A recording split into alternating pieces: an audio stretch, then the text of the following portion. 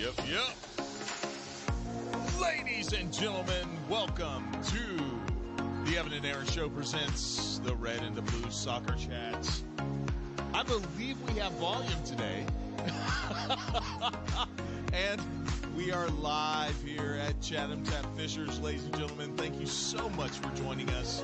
I have a bigger smile on my face this week, especially because it's today, my friend. And you know, it was good to see the boys playing, you know, some pretty decent footy today. That was good. So I'm excited about our discussion this week. If there's one thing that I'm carrying along with me, my friend, is that what you had said before about being a fan even when times are tough. And, you know, in times, I've got my own take on what...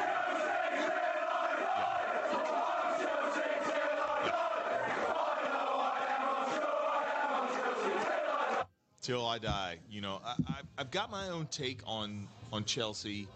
I thought about this pretty much last night and all day today, but I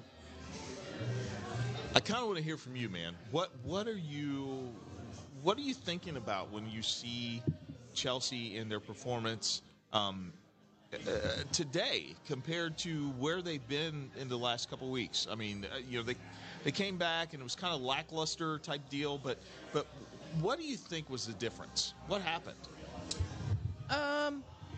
You know, it's a work in progress. You've got a new manager who's trying to implement some new ideas while maintaining a little bit of continuity, understanding the limitations. You know, he didn't get a full preseason with the team. He didn't get to, you know, bring in the players that he particularly wanted that suit the system and style that he wants to play. Right. But I think what you can look at is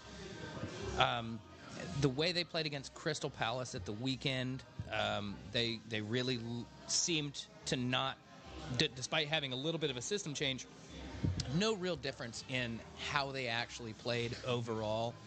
Crystal Palace did Crystal Palace things. They're frustrating. They put you on the back foot.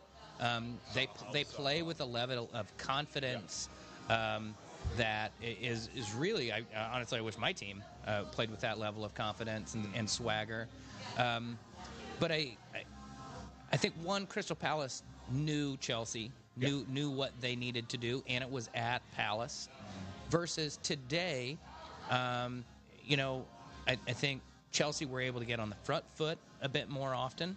It was at Stamford Bridge. They had the crowd behind them. Yep. And more importantly, I think AC Milan has struggles of their own. So they sort of played into Chelsea's strengths and wishes today and helped that out. That said, the goals were taken nicely. They put a lot of pressure on, and let's face it, they had the game killed off in the first half. Yep. And I, as we'll get to later in the show, I think it's you really got to be careful trying to hang a whole lot on one particular game or two games. Yes. But you look at patterns, and you can see the steady improvement. Reece James is poised to be one of the top right backs in the world. Yep. Got the man of the match today. Was really involved. You know, you got play in behind today. You got good interchanges and things of that nature. So, you know, it's a positive for Chelsea. I'm going to keep saying it. It's what continues to happen in the next game. There's going to be setbacks. Our team, you know, you got to trust the process, as they say. And that's exactly what's going on right now. Yep. But, you know, there are good things to take away from it. And I'm trying to think who Chelsea have coming up next. And I did a whole bunch of research and left it at home. Chelsea has, wait on this, folks. I know dead air is really your favorite thing. Hey, Aaron Judge hit a 60-second home run last night. Let's see. Chelsea. No longer Chelsea. Wolves. So probably, and at home too. So you know, Wolves not really putting a lot of teams under pressure. Right. Bruno Lage just lost his job, so they're going to be in transition. This is an opportunity to sort of consolidate, to go out. At this point, it's about building consistency, building some momentum. You don't need to go out and beat Wolves 3-0, although it would be great. And 3-0 over Milan. Milan's, they're fifth place or tied for fourth in Italy, but only like 3 points off first place. So they're not in a bad place, but they're also trying to find their form as well. I think Chelsea needs to just try to gain some consistency, and then probably in the transfer window, Graham Potter can look at maybe 1 or 2 buys. I don't think you want to shake things up too crazy, but one or two would be good. So, first of all, thanks a lot. I appreciate you setting that foundation there, my friend. Here's what I see right now. I think for all Chelsea fans, I think I can speak freely by saying, you know what, we sat back today and we looked and we kind of went like, okay. And I think that it took it's almost like that pressure cooker, where you release some of the pressure and it comes back down and it just continues to cook. I think what's going on is we're seeing Graham Potter, we're seeing him kind of ease into, leadership, ease into, being the manager of the club. And I think we're starting to see players enjoy playing soccer again, enjoy playing football again. I saw so many smiles on people's face. Like, the difference between this match and, like, West Ham, Crystal Palace, I get why Conor Gallagher didn't celebrate the goal. Because, he's like, hey, I'm a respectful dude. I want to make sure that, Crystal Palace understands that I love the opportunity they gave me. But today, when they're scoring goals, like, they're celebrating like a team needs to celebrate. I mean, it was really good to see that. Fofana opening up in the 23rd or 24th minute, the scoring, they celebrated that. And then you had Aubameyang, who once again, that's 2 games in a row. For all of you, haters out there who are Arsenal fans, I get it. I totally get it because, like, hey, but he's scoring for us. And then finally, Reece James's goal, brilliant goal. I'm not sure anybody can stop that when you hit it that high into the net. There's no one that's going to stop it. So the boys, they're back. It seems like they're starting to get back in form. And that's what's encouraging for me. The play in the middle was still a little soft, in my opinion. Milan was able to kind of generate a little something. But I would say that defensively, it looks like we're more confident. It looks like there's more confidence. With Koulibaly back there, he looked at home today. Yeah. He looked at home today. And when you're going up against super sub, Olivier Giroud, La France sans nous. Yeah, exactly. It's imperative that you be solid on defense because the guy will be he's a hawk in the box. He just is. And they were able to kind of frustrate him, frustrate their attack. Kepa had a good game, kept a clean sheet. It was good. It was an overall performance that you needed to have at Stamford Bridge, dude. Yeah. I mean, that's what was so key about this is that we defended the home. We defended Stamford Bridge. And so that's why I'm so excited about what happened today. Now, I'm a realist in looking at our next few matches. We have Wolves at home. I don't want to jinx it, but I think we can take care of Wolves if we play the way we played today. Then we have Milan again on this coming Tuesday. I think we can hold serve, and I think we can win against Milan. Villa at home, that's a tough match because you never know which Villa team you're going to get. You just don't know. And then we have Brentford, which has been a thorn in our side. Right. And then finally, my friend, yes, on the 22nd of this month, let's get ready to rumble. That's the one day, ladies and gentlemen. Well, actually, there'll be 2 days, but that's one of the 2 days of the year that Aaron doesn't speak to me at all. the entire day. So. Oh no! No, he's going to be speaking. I'll be He's talking. So that is my take on Chelsea. Chelsea, hey, you deserve this, guys. We love you. Way to come back. Way to really show what you can do. Graham Potter, you know what? If this is because of you, we love you. Okay? But after saying that, I need to do this.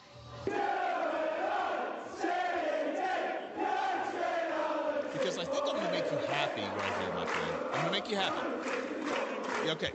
So here's why I'm going to make you happy. Because I want you to give the total lowdown.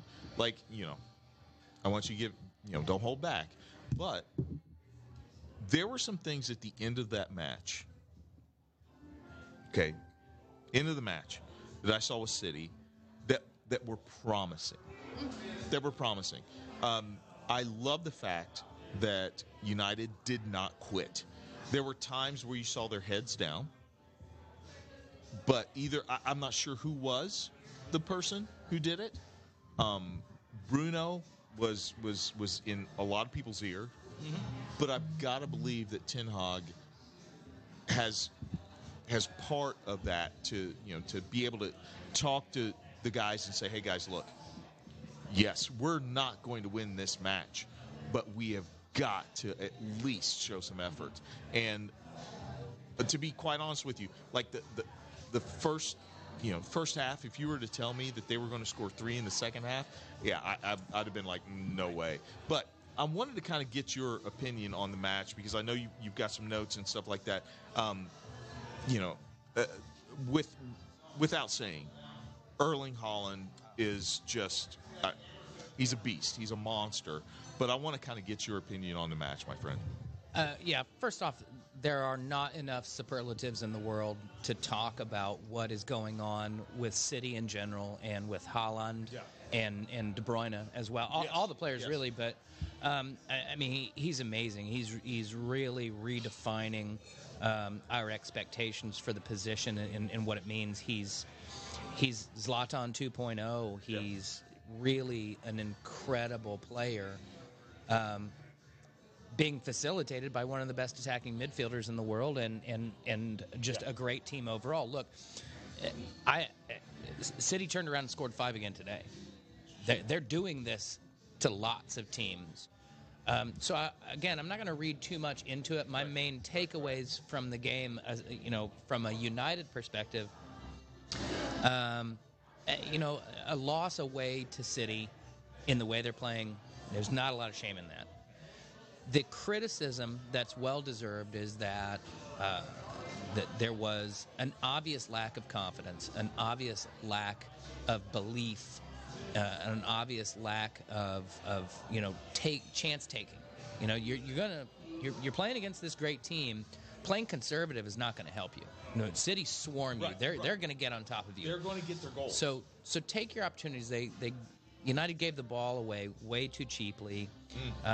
Diogo Dalot got caught in an early tackle that I don't think he necessarily needed to make and put himself on a yellow card. And then he spent the rest of the game, having to play a little hesitant and got no help from Antony as well. Antony and Sancho really, got to come under a lot of scrutiny for all their efforts that they've had thus far this season. They were poor. They did not help out their backs.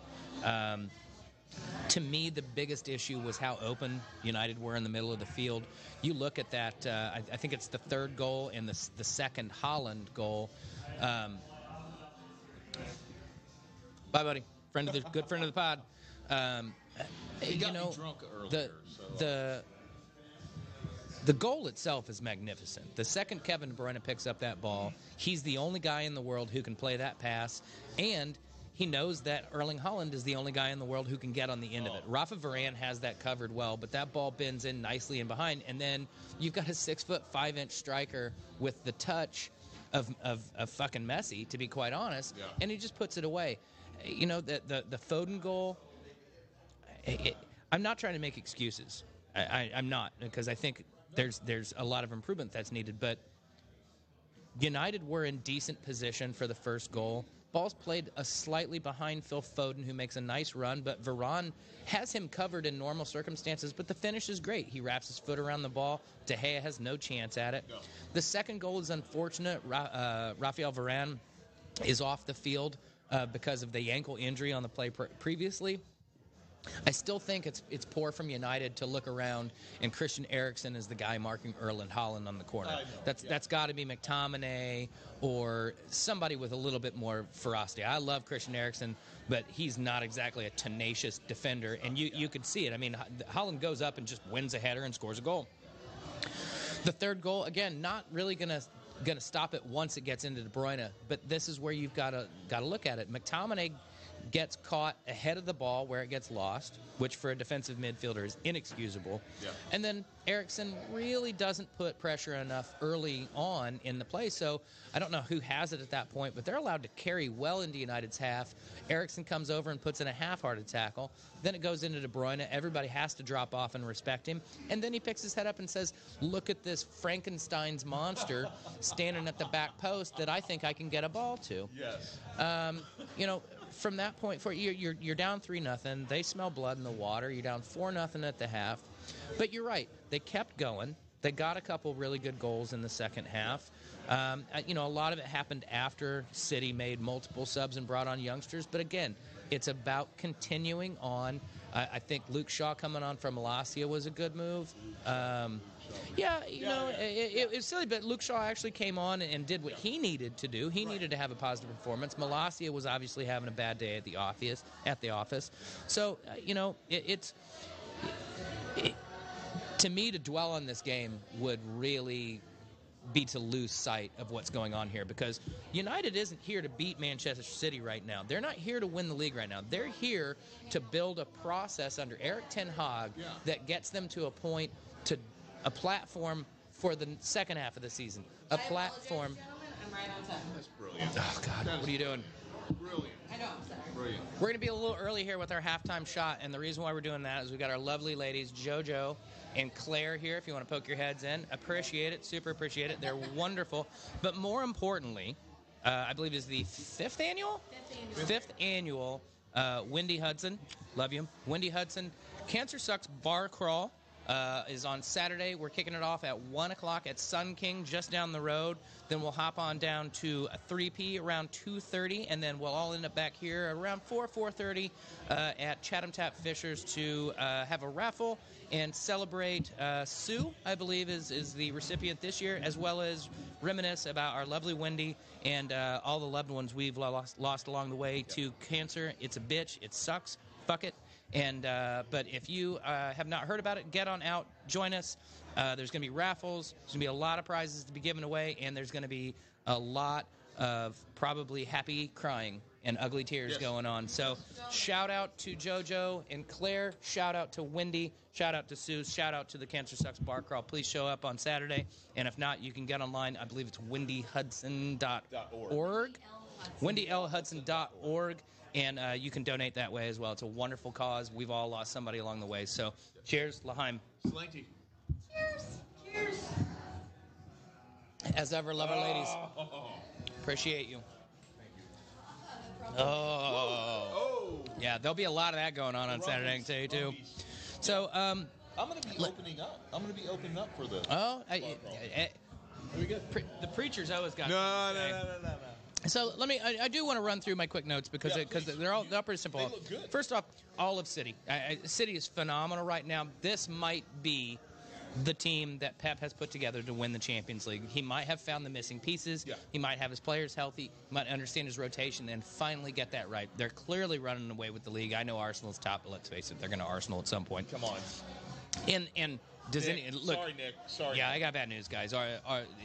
What City did to United, they're going to do to everybody else in the league too. Where everybody's catching it.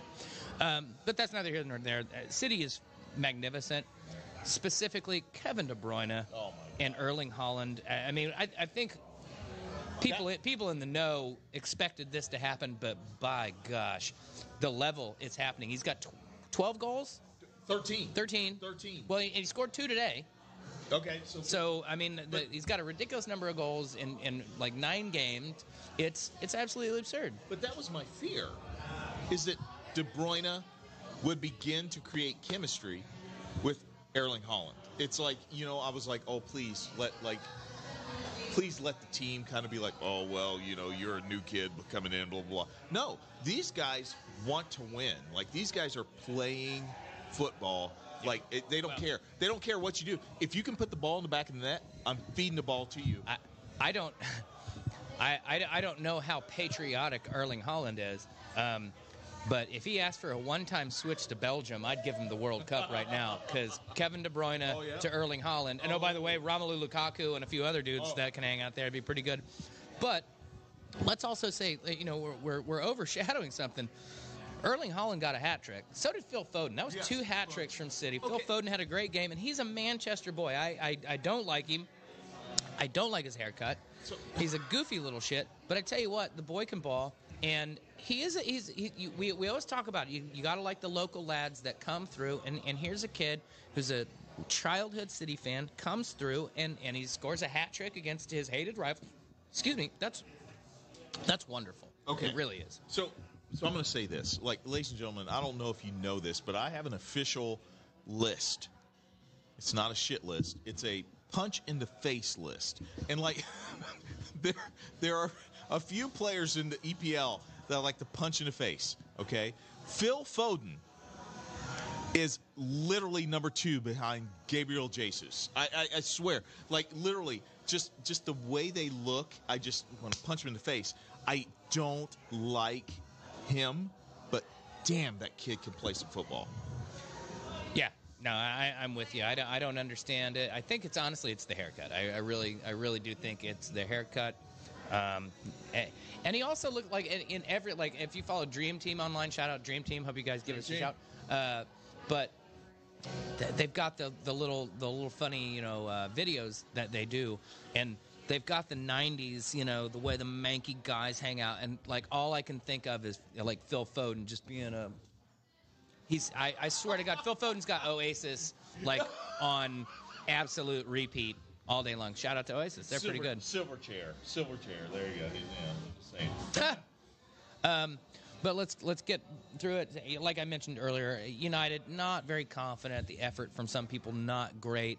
And again, what you want to see is people trying to play, and it just really didn't happen. And I'm going to keep the faith and believe that Ten Hag looks at this in the same way. He's going to criticize players. He's going to tell them exactly what was wrong and what they didn't do right. And they have an opportunity on tomorrow in Cyprus, in lovely Cyprus. Harry Maguire's probably loving going back there. To get an opportunity to play against. Wait, why? Well, I'm oblivious. In preseason, Harry Maguire got arrested in Cyprus for he got into a bar fight, and then imagine that when the Cyprus police showed up, he used the "Do you know who I am?" kind of line. So it's been a bad run for Harry, and I don't think we're going to see him playing. Actually, I think Harry's gone in the January transfer window. I would not be surprised. Thoughts? He needs it. Where? Anywhere but here. Honestly, I think he would do well in Italy. I think he's going to view it as a big step back to go back to no offense, but a Leicester or a Southampton or something like that. Maybe a Newcastle wouldn't be a bad place for him. While they're in a they've got money to throw around. Would he play for Frank at Everton? Yeah.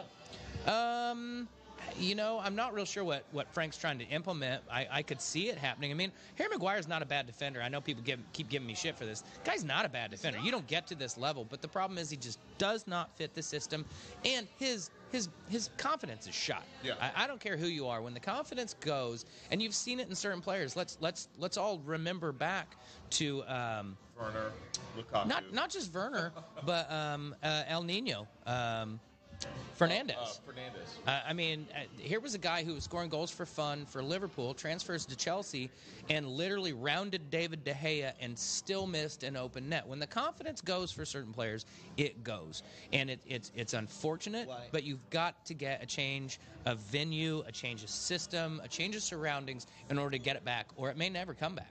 So you got to pull that example out of your ass. Just, that one about a guy that plays with Chelsea. Thanks a lot, man. It just happened. I've covered it before. There wasn't any pressure up front for whatever pressing that is supposed to happen from United. Certainly no pressure in the middle of the field. Again, the KDB goal or Holland goal, just too much space. You can't allow a player like that to receive the ball with that kind of space, pick his head up. Yes, brilliant ball that no one else can play, and Holland's probably the only guy getting to it. But they did, and they know it. When you know somebody can do something, you give them the opportunity. Obligatory Ted Lasso reference. United need to be goldfish. They've got to forget about this game. They've got to move on. Oh my They've got to forget about it altogether. Just keep swimming. Keep swimming, and know that their system's going to work. Look, it might be 2 years before United can compete directly with City, but that's the goal. Yeah. The building blocks have to be put in place, and the next building block is beating Nicosia tomorrow in Cyprus, and then you turn around and you've got to go to Everton, who are starting to play better. Frank's getting them in a good game. So to me, the City game is nowhere near as important in the grand scheme of things as what the next couple of performances are. If the guys put their heads down and they don't play with any further confidence, if it's sluggish, then same issues that every manager for about the last decade's been dealing with. But if United absolutely batter Nicosia and then they go to Everton and really hang it on them, then you can say they're pissed off, they care, and the plan is taking shape. And I'm confident that that's going to happen. It may not happen as smoothly and cleanly as we want it to, but that's the next step. So my question now is, going back to a couple of shows ago, is the EPL kind of becoming a farmers league now? Because I'm serious. Because once again, City adds the premier striker in probably the world to their team that's already champions. Liverpool, yes, while they're having their difficulties and things like that, at any given day can challenge City. But it's pretty much those two. What's going on in EPL, man? Like, are people really trying to figure out, okay, is there a way where we can beat City, or are we trying to figure out, okay, how do we finish in the top four? Because if it's the latter, then I'm not sure that's good for the league. I'm not sure it's good for the league. Look, City have been strong for a while now, and barring Pep deciding to leave, which there's rumors that may happen in the next season or two. The Farmers League gets tossed around a little too liberally. It's really truly meant to be such a put down, and I'd love to see somebody play against a mid-level French team. You'd get your asses kicked. You would. Okay. You absolutely would. The point being, PSG obviously have the most money, followed far away by Marseille and Lyon. Barcelona. And then you've got Barcelona and Real Madrid. But look, let's face it. I mean, they've had a close run. Atletico's been up there in the last few years. Sevilla and Villarreal are definitely challengers. They consistently make the Champions League. So I don't think it's like that. Yeah, look, as a United fan, the last thing I want to see is City running away with this the way they are. It's absolutely annoying. But at the same time, you look that it took Pep how long to do this? 6-7 years to, he's won it along the way. But this team appears to be something special. And, I believe the Premier League is the most entertaining, if not the best league in the world. And, if for one season City does run away with it, then maybe we just have to sit back and admire it and say, what can we do? Because United have the money to compete. True. Chelsea has the money to compete. True. All these teams have the money to compete. So it's not just playing footy manager. It's about getting it right on the field, on the pitch.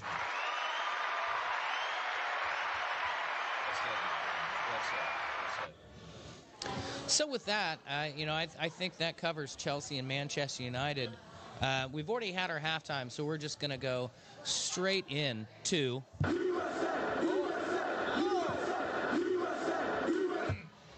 And I'll be honest, not feeling like cheering that loud right now. I'm glad you cut it short. We had an international break a few weeks back, and United States played Japan and then Saudi Arabia. One loss to Japan, very limp performance, Yeah. and a draw with Saudi Arabia that... Did you say limp? Limp. Flaccid. We were pushing rope against Japan. And the only caveat I will give to that is that Berhalter was clearly messing with the lineup and the system and seeing what could happen. Yes. I think this, and Japan's not bad. They only lost 1-0 against Brazil during the same period. They're my dark horse. So that's not what gets me. But some of the performances, especially from big-name players, I'm looking at you, Tyler Adams. I thought it was really disappointing. Weston McKennie as well. They got a little bit better against Saudi Arabia, but, I think we had 2 shots on goal over the course of the last few games, a 0-0 draw against a team that's not going to be at the World Cup, right? Do I have that correct? Somebody's going to get me for that one. Uh-oh. See, we need interns. I'm telling you. Well, you want to be an intern? Well, intern. There you go. No. Beer. Yeah, we'll get you some beer. Excellent. But let's see here. So let me pull up the picture. I don't believe. Nope, not. Yes, Saudi Arabia, Group C. So I'm just super biased against the Middle East right now. But they're not getting out of a group with Argentina, Mexico, and Poland. No. The USA should get out of a group with Iran, Wales, and England. England's not playing great. Wales, despite Michael Sheen giving them the St. Crispin's Day speech and then following it up with something else, just not enough. I mean, they're ripe for the picking. But this U.S. team, Evan, I was excited. Yeah. A few months back. Yep. I'm looking at Christian Pulisic. Yep. Yunus Musa, who was missing for these games, and that's there. Mm-hmm. Tim Weah also missing. Yep. But Brendan Aronson playing lights out for Leeds. Yes. Tyler Adams continuing his form. Weston McKennie doing great things for Juventus right now. Peacock. But Pefok was missing. There's a huge question mark over that. Not sure what's going on there. Ferreira is clearly not the guy. No. Not sure why. Our favorite ginger, Josh Sargent, who's doing well for Norwich, isn't getting an opportunity. Right. There's a lot of question marks about this team right now, not least of which defensively. Look, folks, the bright spot from this window was how well Matt Turner played, and that's like people cheering for Tim Howard getting 16 saves against Belgium in the World Cup in 2014. Yeah, it sounds awesome, but if you've made 16 saves, you've given up 16 shots directly on goal. So I'm not sure Matt Turner and his saves are really something to be super. I mean, okay, if somebody gets a shot, I'm confident in the guy. Yes. But our ability to play out of the back and our ability to not recognize when that's not on is concerning. A real lack of diversity. And the fact that Tim Weah can't stay healthy, Yunus Musa seems to not be able to stay healthy. Yep. If we're missing these guys, this could be 1998 all over again. Oh, man. Okay. What you just got through saying has shaken the foundation of what I'm getting ready to say. It really has. Do you guys remember this? And now we all get to hit you. Yeah, now we get to hit you. Was that above the shoulders? Oh, no, boy! You get okay. Anyway, we just got that from one of our friends of the pod. So, anyway, here's what I'm saying. We are the United States, and I think what we do best is we hold our cards really close to our chest. I want to believe that Greg Berhalter and the entirety of the USA squad is holding back. I hope, I really do hope that we are holding back somewhat because, my friend, what I saw out of the Japan match actually kind of, reinvigorated my fervor for the Japanese squad. I think they're coming in under the radar. I think that they're going to make a huge impact in the World Cup. I think that they're going to make a difference. But what I saw with Saudi Arabia was lackluster, and it would. I think the one thing that the USA squad wants us to do is they want us to be interested in what they do. And I just don't think that they showed us that. And I want to believe that they didn't show us that because it's like we don't want to show everything that we're going to do. I think that if you look back at what we've done in prior, World Cups, last one, obviously not counting because we weren't there. We were on the couch. We were on the couch. I think that we want to jump on people. We want to surprise them for what we can produce, and I hope that's what the strategy is here. I think the fact that we're focusing on our goaltending, and the keeping and stuff like that, is purposeful. You know what I mean? I really do hope that we're kind of just saying, okay, we're just going to kind of throw guys out there. Berhalter's kind of, hey, I want to figure things out. But while I show you that I'm figuring things out, I really do have strategy in my brain that I just don't want the world to see yet. Well, I mean, these performances couldn't have been as far from the positive performances we were seeing 6 or 8 months ago in other competitions. Right. So you may be right. I hope that's the case. But if you had to put $100 down right now, Evan, you've chosen England and the United States to finish 1 and 2 in Group B. How are you feeling about that prediction right now? I do think I still feel like,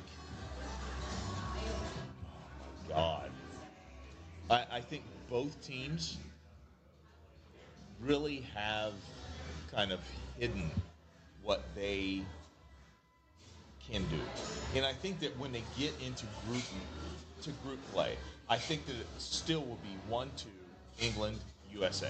I really do. Hopefully you can all see what just happened there. Yeah, well, and that we've got our predictions up. Iran and Wales. As much as I want to get a Bale IPA, did you see that? A Bale Ale. A Bale Ale. As much as I want to get a Bale Ale, and as much as I am rooting for Wales because of Wrexham, I just don't. I don't think that Iran or Wales can get past England and the U.S. I just don't. My gut tells me that we're right on our predictions, my friend. Say hello to Deadpool and Rob McElhenney. We will revisit this as we get closer. I would imagine probably the show prior to the World Cup. We might do some specials, Oh, yeah, absolutely. But we will revisit this. But is anything jumping out at you right now that you're like, whoa, I've got concerns? Because I've got one in particular right now. I actually have two. Okay. Yeah. I definitely say my Group A number 2 pick, Qatar. I don't know about that one. I'm kind of balking a little bit. I'm going to stay with it, though. You mean all the displaced Africans? Yes, exactly. And the Qatari slave labor soccer team.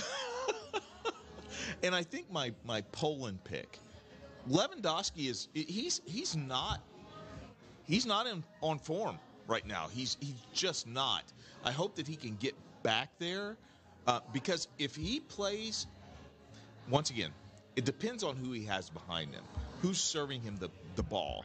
Right. If those players are on point, I think they can pull him and he can get on point. But if they're not on point, man, your pick of Mexico, dude, I'm telling you, that could be solid. Yeah. That could be absolutely solid. And and this is one of those special times during the podcast that I need you to talk for about 3 minutes. Okay. And we all understand what that means. My big issues right now are there's a lot of teams that have, over the last 6 months to last year, been very, very strong, that are showing a little bit of shakiness. France haven't looked great in their last couple of matches. Excuse me. In fact, Denmark really took it to them. So I can see a flip there. I don't really see any change. I'm not sure I'm going to insert Australia or Tunisia. But I could see Denmark taking the group and France finishing second. Germany, Japan, Costa Rica, Spain, that's an interesting group. I think that's a real group of death right there. Mainly because I don't think anybody is looking superstar. They're all looking solid. They've all had some decent performances. Not real sure. That could go any which way. But a big question mark you've got to have is, if Cristiano Ronaldo is not playing on a regular basis, can Portugal do it without him? And yes, they won the final in 2016 with him standing on the sidelines, but that's different. He helped get him there. He started that match, and he was on the sidelines cheering them on with his knee strapped up and basically willing them to a victory. But if he's not playing, if he's not on form, what can Portugal really hope for there? I think that's going to be a struggle. Uruguay, I could see them sneaking in there. I'm not sure I'm going to see South Korea winning the group, but you never know.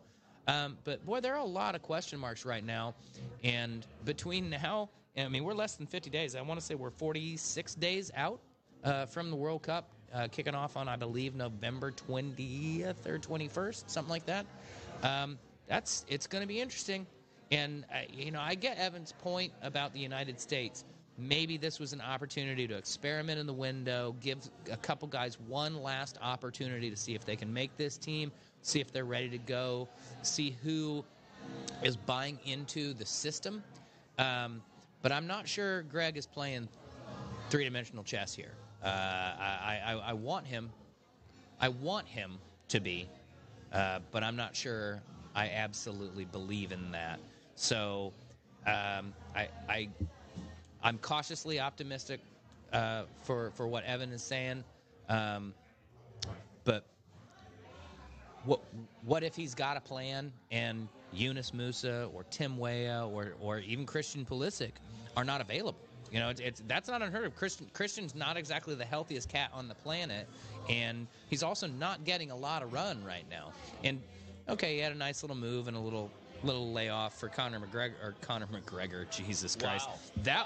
Wow! You know what? Chelsea should sign Conor McGregor. Chelsea. That would be pretty cool. Absolutely. He would just. We should just wait a minute. Bring you on for your midfield enforcer. Oh, yeah. Just hack a dude down. Also thought about another thing too, man.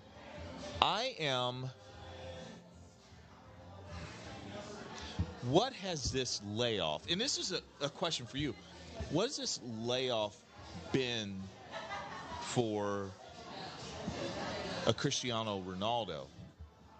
Like, will we see Messi and Ronaldo actually go head-to-head in this World Cup? Well, I believe the way the groups are fashioned, we could see an Argentina-Portugal final. Yes. What you missed while on a bio break was if Cristiano Ronaldo is not playing on a regular basis for Manchester United between now and the World Cup,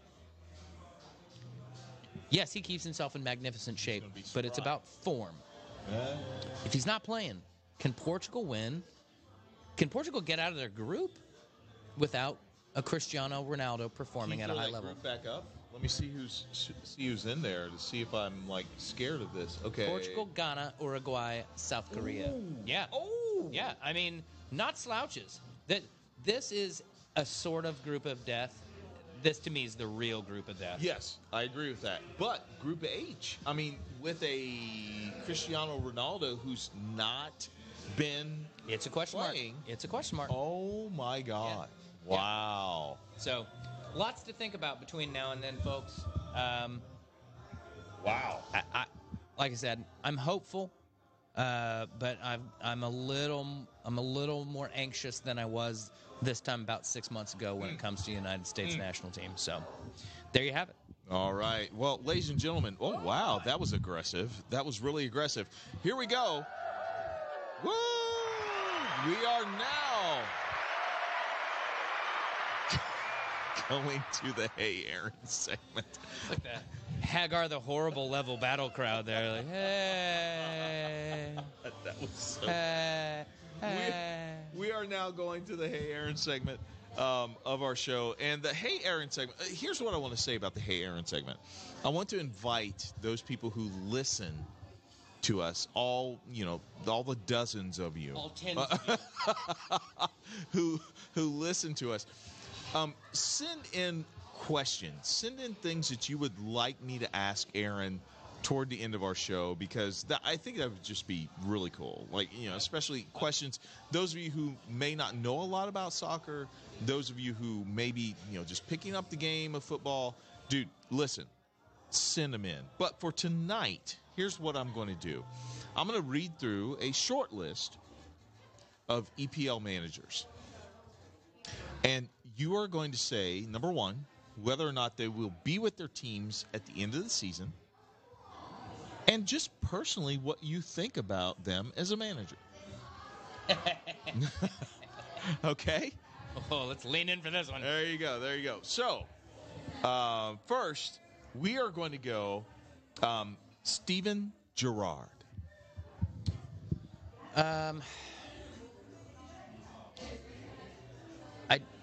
I had higher hopes. I'm not quite sure. I'm seeing it.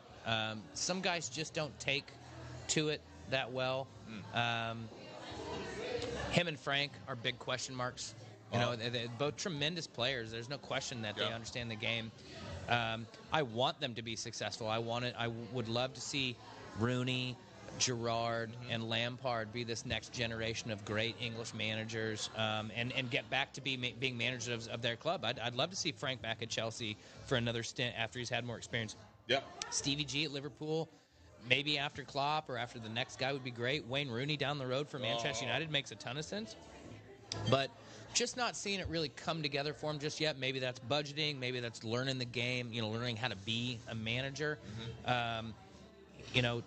These guys took their badges and basically went straight into coaching versus, a guy like Pep. Pep spent a little time being an assistant, understanding, the levels of the game before he got handed the reins of a big club. Maybe they just need to spend that little bit of extra time. I want Stevie to be successful, despite his Liverpudlianness. All right, so you mentioned him, so let's go ahead and go there. Frank Lampard. He was on the chopping block, I would say, in the last couple of weeks, but he seems to be getting guys to buy into it. I think he needs some players in the transfer window to really enact it. I think he's at a better place than Stevie G is. He's at a slightly more, I'd say, more high-profile club. I'm sure there are going to be some Brummies that get on me for that one. But I think the sort of cachet that Everton has had on the heels of Moyes and other managers makes them a slightly bigger club. And I think he's starting to figure it out, and I wish him the best. I've always had a soft spot for Frank as a player and now as a manager. Jurgen Klopp, my friend. Jurgen Klopp. There is no question the guy's one of the top managers around. I think the issue right now is with every manager, maybe it's just run its course. Maybe he does need to move on to somewhere else. Personally, I want to like him. And there are certain interviews and things that I really, really like about the guy. I don't like some of his sideline antics. I don't like some of his excuses in interviews. But you know what? You got to take some of that with the positives. The guy's a wonderful manager, and one of the best things you can always say about a manager is the guys appear to love playing for him. Yes, absolutely. Brendan Rodgers. Now, they had a big win yesterday or Monday and stuff like that. But what do you think about Brendan Rodgers? I think he is a second-tier manager. I like him. Don't really have bad things to say about him. I think he tries to put out a good brand of football. I'm just not sure he's a big club guy. I think that got demonstrated previously. He had his opportunity at Liverpool, and obviously Liverpool had their own issues at the time. They were in a big rebuilding phase. But I'm just not sure he's a big enough personality to take control of a big club. And you know what? There's only a handful of guys in the world that can do it. And we've seen that guys who've previously been able to can't always sustain it, Jose. So, which, no knock on Roma, but, I mean, nobody's talking about Roma in the same, terms as Real Madrid. But, hey, look, Jose's a wonderful manager, and he's getting it right there. But I question whether Brendan could really, really go to a big club again and do it. He's struggling with Leicester, which... Look, I think a lot of people would be struggling with Leicester. They've not rebuilt in the way they need to. They got pillaged during the summer. Yeah. They don't have the money to compete. The Southampton manager, Mr. Ralph Hasenhüttl. Just don't think he's suited for the Premier League. I think he's probably the kind of guy that could go back to Germany and be a manager of one of the top 4 teams there. I don't have anything against the guy. But it's a struggle. He's probably a better manager than Southampton deserve because Southampton just don't invest in the club the way they need to. Wow. Antonio Conte. Kind of strikes me as a little bit too much of a Jose stuck in his ways type. He shows up, and for a couple seasons he gets some good results, but it seems to fall on deaf ears after a while, and he doesn't have a plan B. He's got really no backup plan. And I think Spurs are going to eventually be found out for that. They've got plenty of talent, and on their day they can be successful, but Spurs, despite their history of winning nothing at all, still have a mentality of wanting to put out an entertaining side, and Antonio does not do that. Ted Lasso. Jesse Marsch. I go back and forth on this because I want him to be successful just from the American perspective, but he seems to have a weird little chip on his shoulder that he might need to get in check.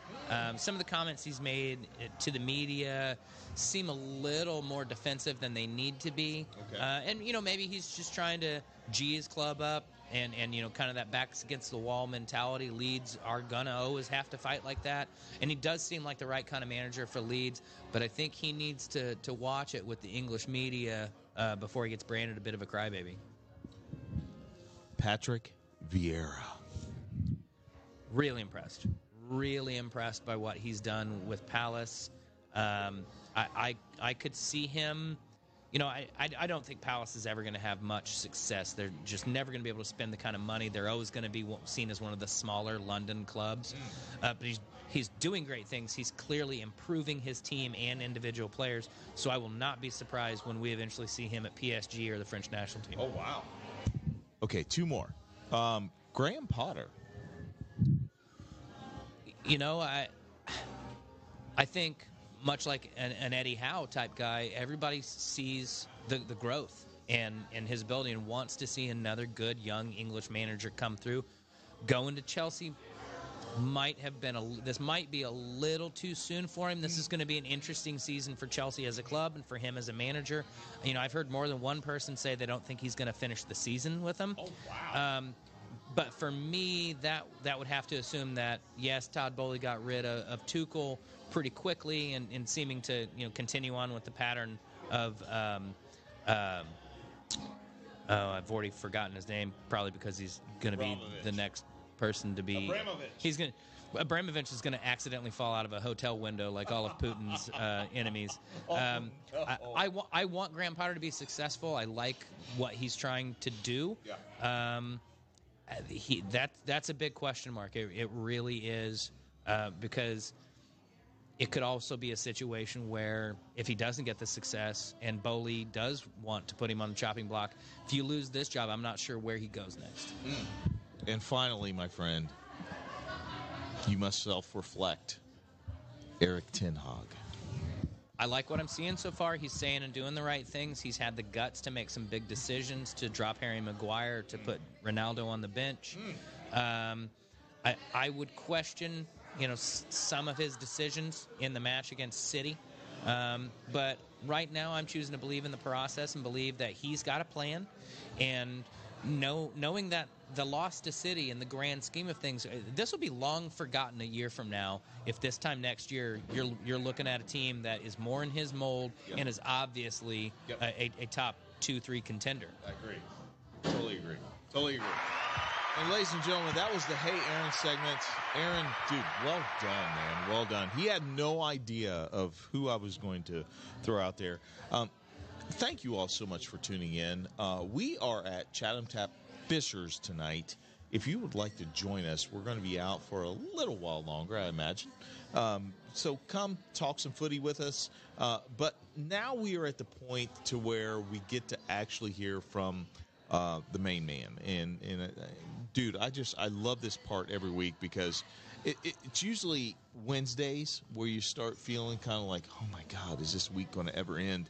And then when I listen to the podcast, because I'm one of the dozens that do, when I listen to the podcast, there you go. It lifts me up. So, guys, we are at the point to where we have Aaron's final thoughts. And so, Aaron, what do you got for us this week, brother? Well, as always, thank you for tuning in. Whether you're catching us live right now or you're listening to us on Spotify a little bit later or catching us on Instagram, wherever, we truly appreciate you tuning in and would love it. Like Evan said, give us some feedback, give us some questions. Would love to engage.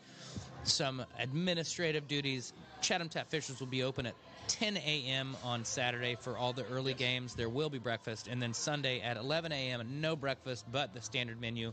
Get those wings. Get you some fish and chips. They are lovely. But along with what's going on, on Saturday afternoon, the Cancer Sucks bar crawl. Yeah. I had an aunt, and she was, my mom is one of 4 sisters, and they were very, very close. And she got diagnosed with breast cancer in the early 80s when it was pretty much a death sentence. And you just basically sat around and waited, even with all the medical technology they had at the time. We just didn't have early detection and didn't have the ways to treat it. But this is an awesome thing for people to be supporting. And I encourage you all to, if you can't come out, please get on the website. We've all been touched by it. We've all lost loved ones.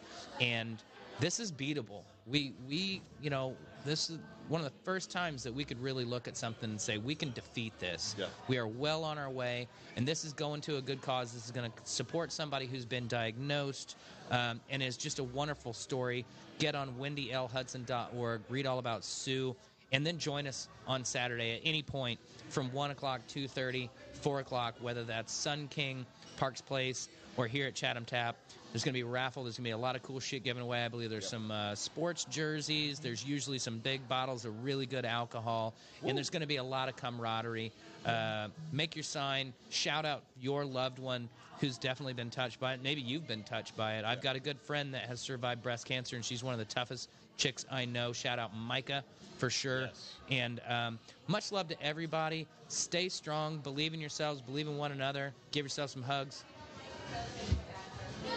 Yep. All right. Say gay. Hashtag Black People Vote. Hey, guys, listen. Thank you so much for joining us tonight.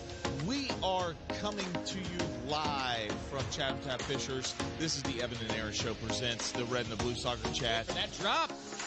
Boom. Deuces. We love y'all. Peace. Get out there and vote. Have a good night.